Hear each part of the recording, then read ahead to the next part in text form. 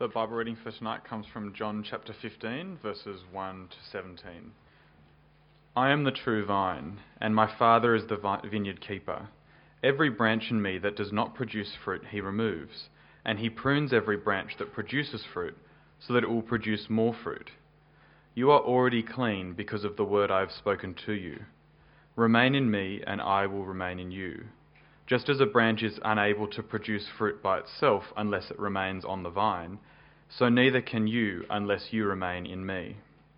I am the vine, you are the branches. The one who remains in me and I in him produces much fruit, because you can do nothing without me. If anyone does not remain in me, he is thrown aside like a branch and he withers. They gather them, throw them into the fire, and they are burned. If you remain in me and my words remain in you, ask whatever you want and it will be done for you. My Father is glorified by this, that you produce much fruit and prove to be my disciples. As the Father has loved me, I have also loved you. Remain in my love. If you keep my commandments, you will remain in my love, just as I have kept my Father's commands and remain in his love. I have spoken these things to you so that my joy may be in you and that your joy may be complete. This is my command: love one another as I have loved you. No one has greater love than this, that someone would lay down his life for his friends. You are my friends if you do what I command you. I do not call you slaves anymore, because a slave doesn't know what his master is doing. I have called you friends, because I have made known to you everything I have heard from my Father. You did not choose me, but I chose you. I appointed you that you should go out and produce fruit, and that your fruit should remain, so that whatever you ask the Father in my name, he will give you. This is what I command you: love one another. Well, good evening, everyone. Just want to say it's great that we have Greg and Sue and Cass and Sally, who's not here, but back. A little bit excited when I saw them back. We missed you. It's good to have you guys. I'm really excited to continue our series in Take Heart. I've been really enjoying it. As Pre said, it's been Jesus' little pep talk with his disciples on the night of nights before he heads to the cross, and we're going to keep digging in. And we're in a pretty famous part of this section in John 15. But I desperately need God's help as we open this up. So why don't you join me as I pray, and we'll get stuck in. Heavenly Father, I just thank you for your word, and I just pray that if there is anything not of you, that comes out of my mouth, I just pray that it would fall to the ground. I just want to be faithful to your word tonight. Please, Lord, would you speak to us, and I pray that you'd give us soft hearts. Would you show us your Son? Would you show us how glorious he is, that in him we have complete joy. And I pray all this in his name. Amen. And there was light. There we go. Helen, my wife up there, Helen and I, we're actually coming up to our 4th year wedding anniversary, which is a little bit crazy, coming up at the end of September. I remember our wedding pretty vividly. It was on Helen's farm that she grew up in. And our friends and our family, they kind of invaded the small country town of Mandarin, and they pretty much rented out every single motel, caravan, people's houses. It was crazy. There was just people that we knew that were just walking the streets. And it was great. The night before we got married, they rock up with the tables, and we're setting up the reception venue, and we count the tables, and we realise that they're one short. And so Helen and I had to do a last-minute redo seating arrangement for the whole reception the night before, which was a little bit stressful, but it was all right. But we made it. Helen walked down the aisle. She said yes. Crazy. Maddie signed us off. You really you made that happen. Well done. And we did it. We got married. It was great. Then we went on our honeymoon, which was pretty fun. And we came back and Helen was nice and brown and tanned. And I had a sweet sunburn, which is great. But as we came back, it would have been really strange if Helen and I got online and we went to domain.com or something like that, and we decided to rent out 2 separate apartments. That would have been really weird. Like if we decided to live apart, if we never spoke, if I never really thought of her, I mean, people would be like, guys, what's going on? You just got married. I mean, are you actually married? What's the deal? See, many of you here tonight have put your trust in Jesus. You put your trust in His death and resurrection. You love Him. But the question I want to ask tonight is, do you live with Christ? Do you know Him personally? Or do we live separately? Just sort of acknowledging Jesus on Sundays. I think this is the big idea Jesus brings up in this section in John 15. Because as I said, before He heads to the cross, He gathers His disciples together and He says, yes, I'm going away. Yes, I'm going to the Father, but don't be troubled. Yes, you will experience hardship, hate, persecution. But here's the thing, in the midst of it all, don't miss the main thing. And the main thing is walking with me, knowing me. And the illustration Jesus uses is that of a vine. If you want to turn to chapter 15, verse 1, and Jesus says this, I'm the true vine, and my Father is the vineyard keeper. Now we're going to pause here, and it's important to realize that this image of a vine, it's not random. It's actually an image that is loaded and pregnant with meaning that comes from the Old Testament. See, in the Old Testament, often when God refers to a vine, He's talking about Israel, His people, His chosen people. They were described as this vine. But they weren't a great vine. In fact, they're described as a vine that pretty much failed. Let me just read from Jeremiah 2 verse 21. It says this, I had planted you like a choice vine of sound and reliable stock. How then did you turn against me into a corrupt and wild vine?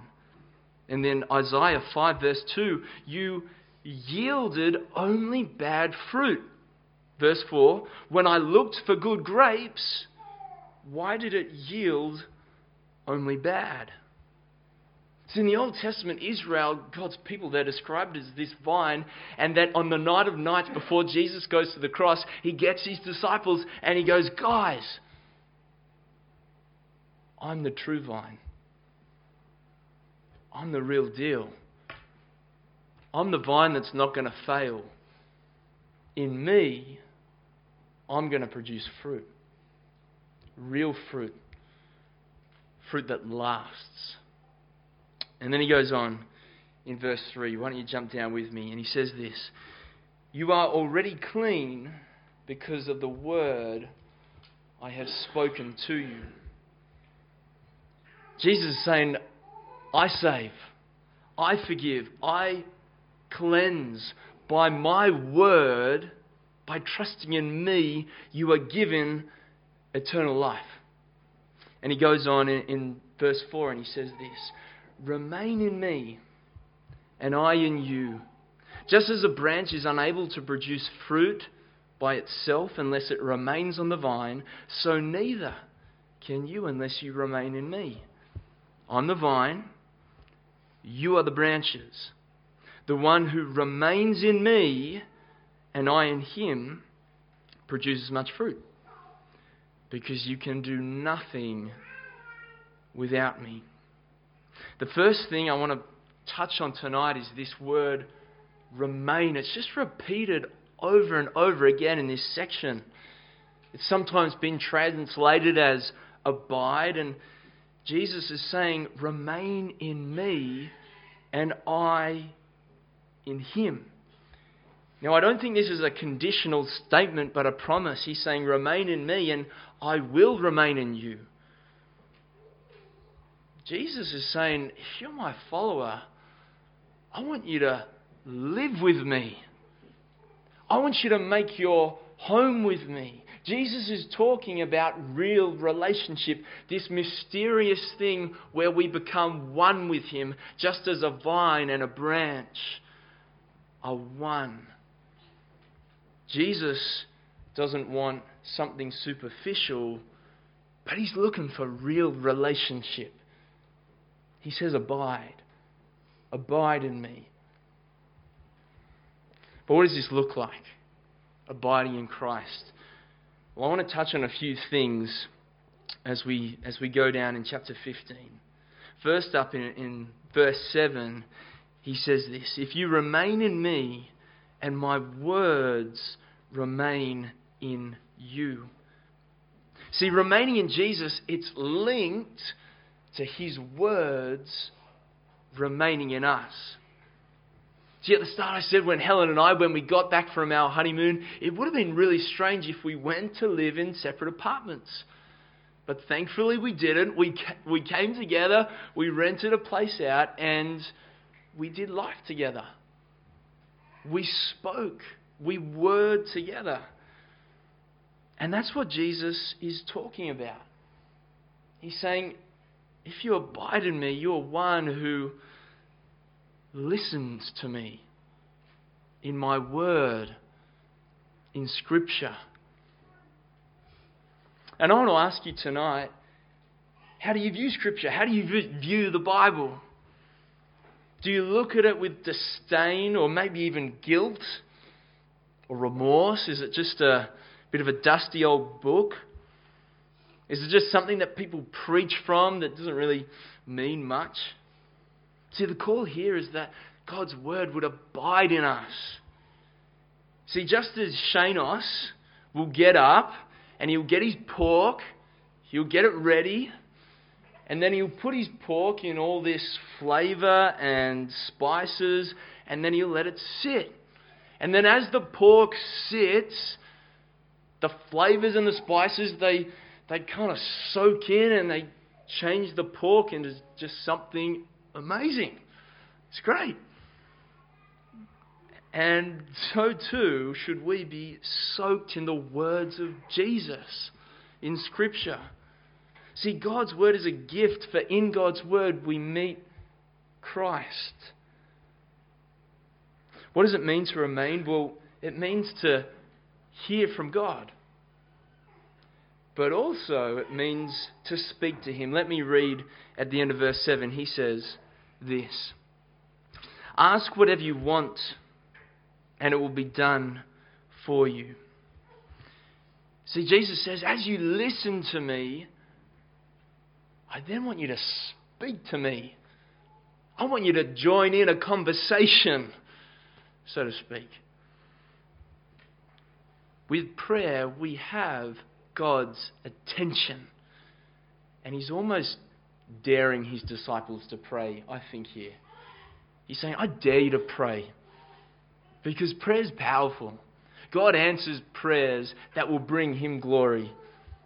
So I dare you. Pray.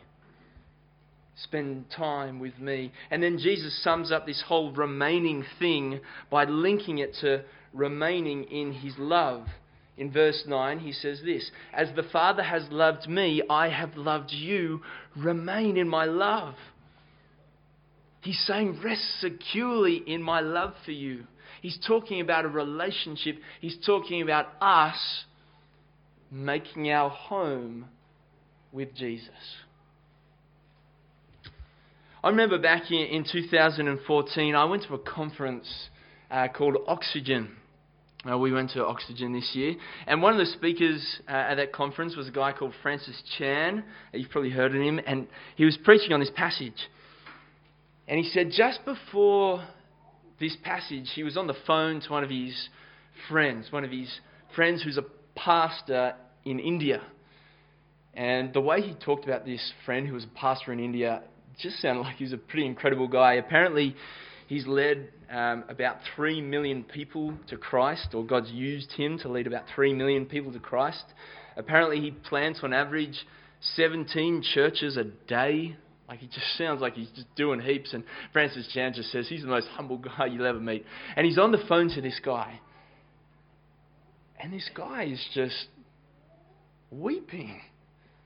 He's just in tears.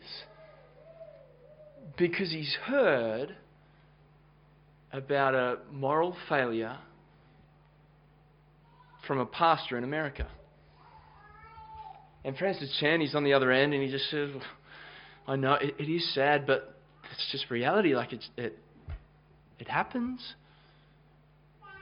But his pastor friend in India, he's just in tears. He just can't hold it back. And he says this. He says, Francis, I talked to some of the pastors in your country, and it just seems like some of them don't know Jesus.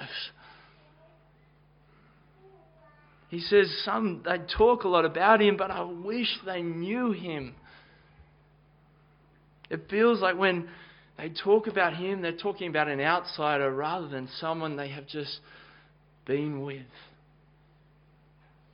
And he said, sometimes I just feel like there are some people in your country that settle for Moses, settle for a person when they don't realize they can go up the mountain themselves.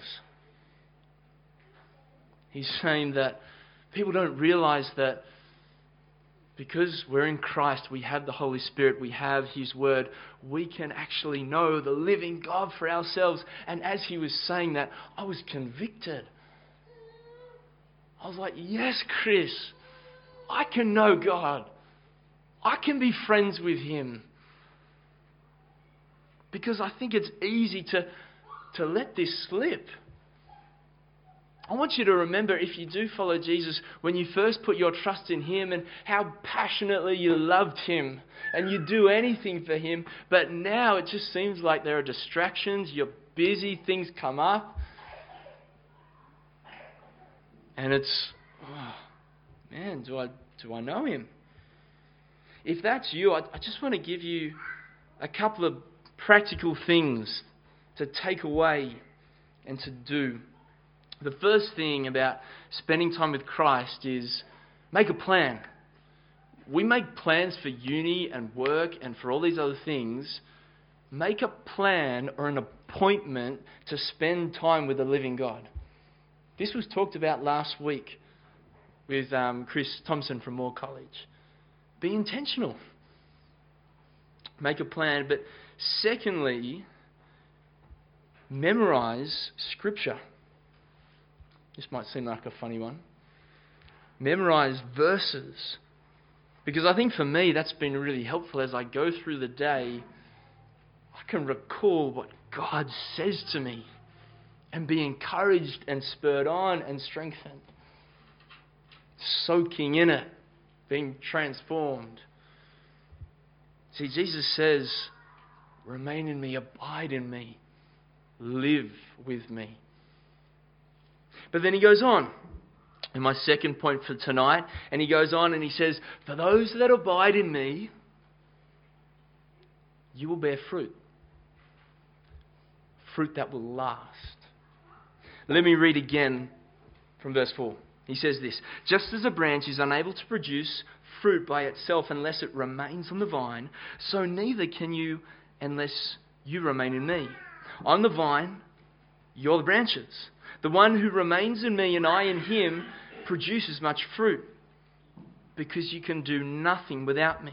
If anyone does not remain in me, he is thrown aside like a branch and he withers. They gather them, throw them into the fire, and they're burned. Many people here know I'm not a gardener. I think that's pretty obvious. You just need to look at our lawn and pretty self-explanatory. It's a beautiful, beautiful thing. But I know enough that when a branch is connected to a tree, when a branch is connected to a vine, stuff's going to happen. It's just nature. And Jesus is saying, if you're connected to me, you'll bear fruit. If you're not, you won't. Just like a vine, it provides its branches with sap and nutrients, so Jesus does to us. And he produces fruit, because it says here, apart from him, we can do nothing. Now, I just want to say, to clarify, this doesn't mean that if we're in Christ, if we follow him, we can just sit in our hands and just go, oh, I'm in Christ, I'm going to bear fruit, I don't need to do anything. No, we need to participate. Other parts of Scripture says, no, we need to strive and work, but we need to know that God's the one that brings the growth. God's the one that does it. He's the one that brings the fruit. So a good question to ask is, well, what is this fruit? He says if we're in Christ, if we're remaining in him, we're going to bear fruit. What is this?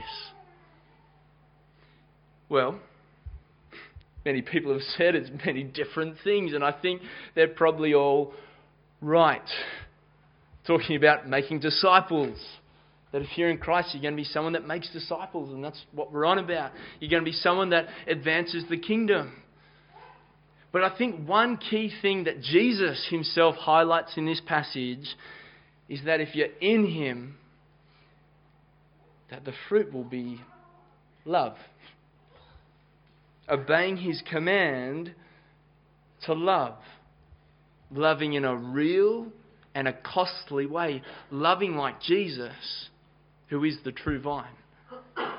Loving even when it hurts, because he says, by your love they will know that you are my disciples.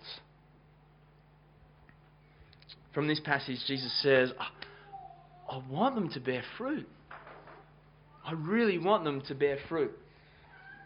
And that's why he says at the start of the chapter, he talks about pruning. We're a vine and he wants us to bear fruit, and that's why pruning is involved. That at times there is pain and hardship that doesn't make sense. Things are messy and things hurt. And I think one of the scariest prayers to pray is, oh God, prune me so that I can be more fruitful for you. But Jesus says that when God prunes us, it's actually good, because it's preparing us for eternity. And it's making us more fruitful, bringing God more glory. Let me read verse 17. You did not choose me, but I chose you. It's all God. I appointed you that you should go out and produce fruit, and that your fruit should remain. Same word. Abide. Last. This is what I command you. Love one another. I said at the start, I mentioned it a couple of times tonight, that Helen and I, we went and lived in the same spot. And it was great. It wasn't easy all the time. I mean, she had to put up with a lot. I mean, she just realised how gross her new husband really was with pretty much everything. But it was hard at times, but also so much joy in living together, in being together. And Jesus says, for those who abide in him, those that bear fruit, they will experience that real and complete joy, because they know him, because they're his friends. See, I don't know what you go to for pleasure, what you go to for delight. Maybe it's the next holiday. We book it in, we just want to experience those rolling waves and the sunset. We just want that, we go for that, for pleasure. Maybe it's the next big event coming up. Maybe it's a new toy, a new joy, a new experience. Maybe just internet surfing. I don't know. Maybe we want our names to be great. We really want to make a dent and a splash so people recognise us. We want people to speak well of us. I don't know what you go to for pleasure. I don't know. But Jesus says this in verse 11. This is so sweet. He says, I've spoken these things to you so that my joy may be in you and that your joy may be complete. He offers complete joy, not something that's fleeting, not a chasing of the wind, but something that lasts. He offers friendship, both now and for eternity. That's what he offers. If you haven't accepted that friendship, well, chat to me afterwards. But if you have, I pray you realize what you've got. A real, living friendship with the Son of God who died to bring you life. Let me pray for us. Heavenly Father, I thank you for your word, and I pray that as we think about life and we think about the hardships to come, I pray that we would live with you, we would truly abide in you. And I pray that as we do, we would bear fruit for your glory, we'd be making disciples, we'd be caring about others, we'd be loving like you. And we know that it's for our joy as we get to enjoy friendship with you. I thank you for Jesus. I thank you that he saves us. He keeps us. It's all him. And I pray that we would enjoy friendship with him. And I pray all these things in his awesome name. Amen.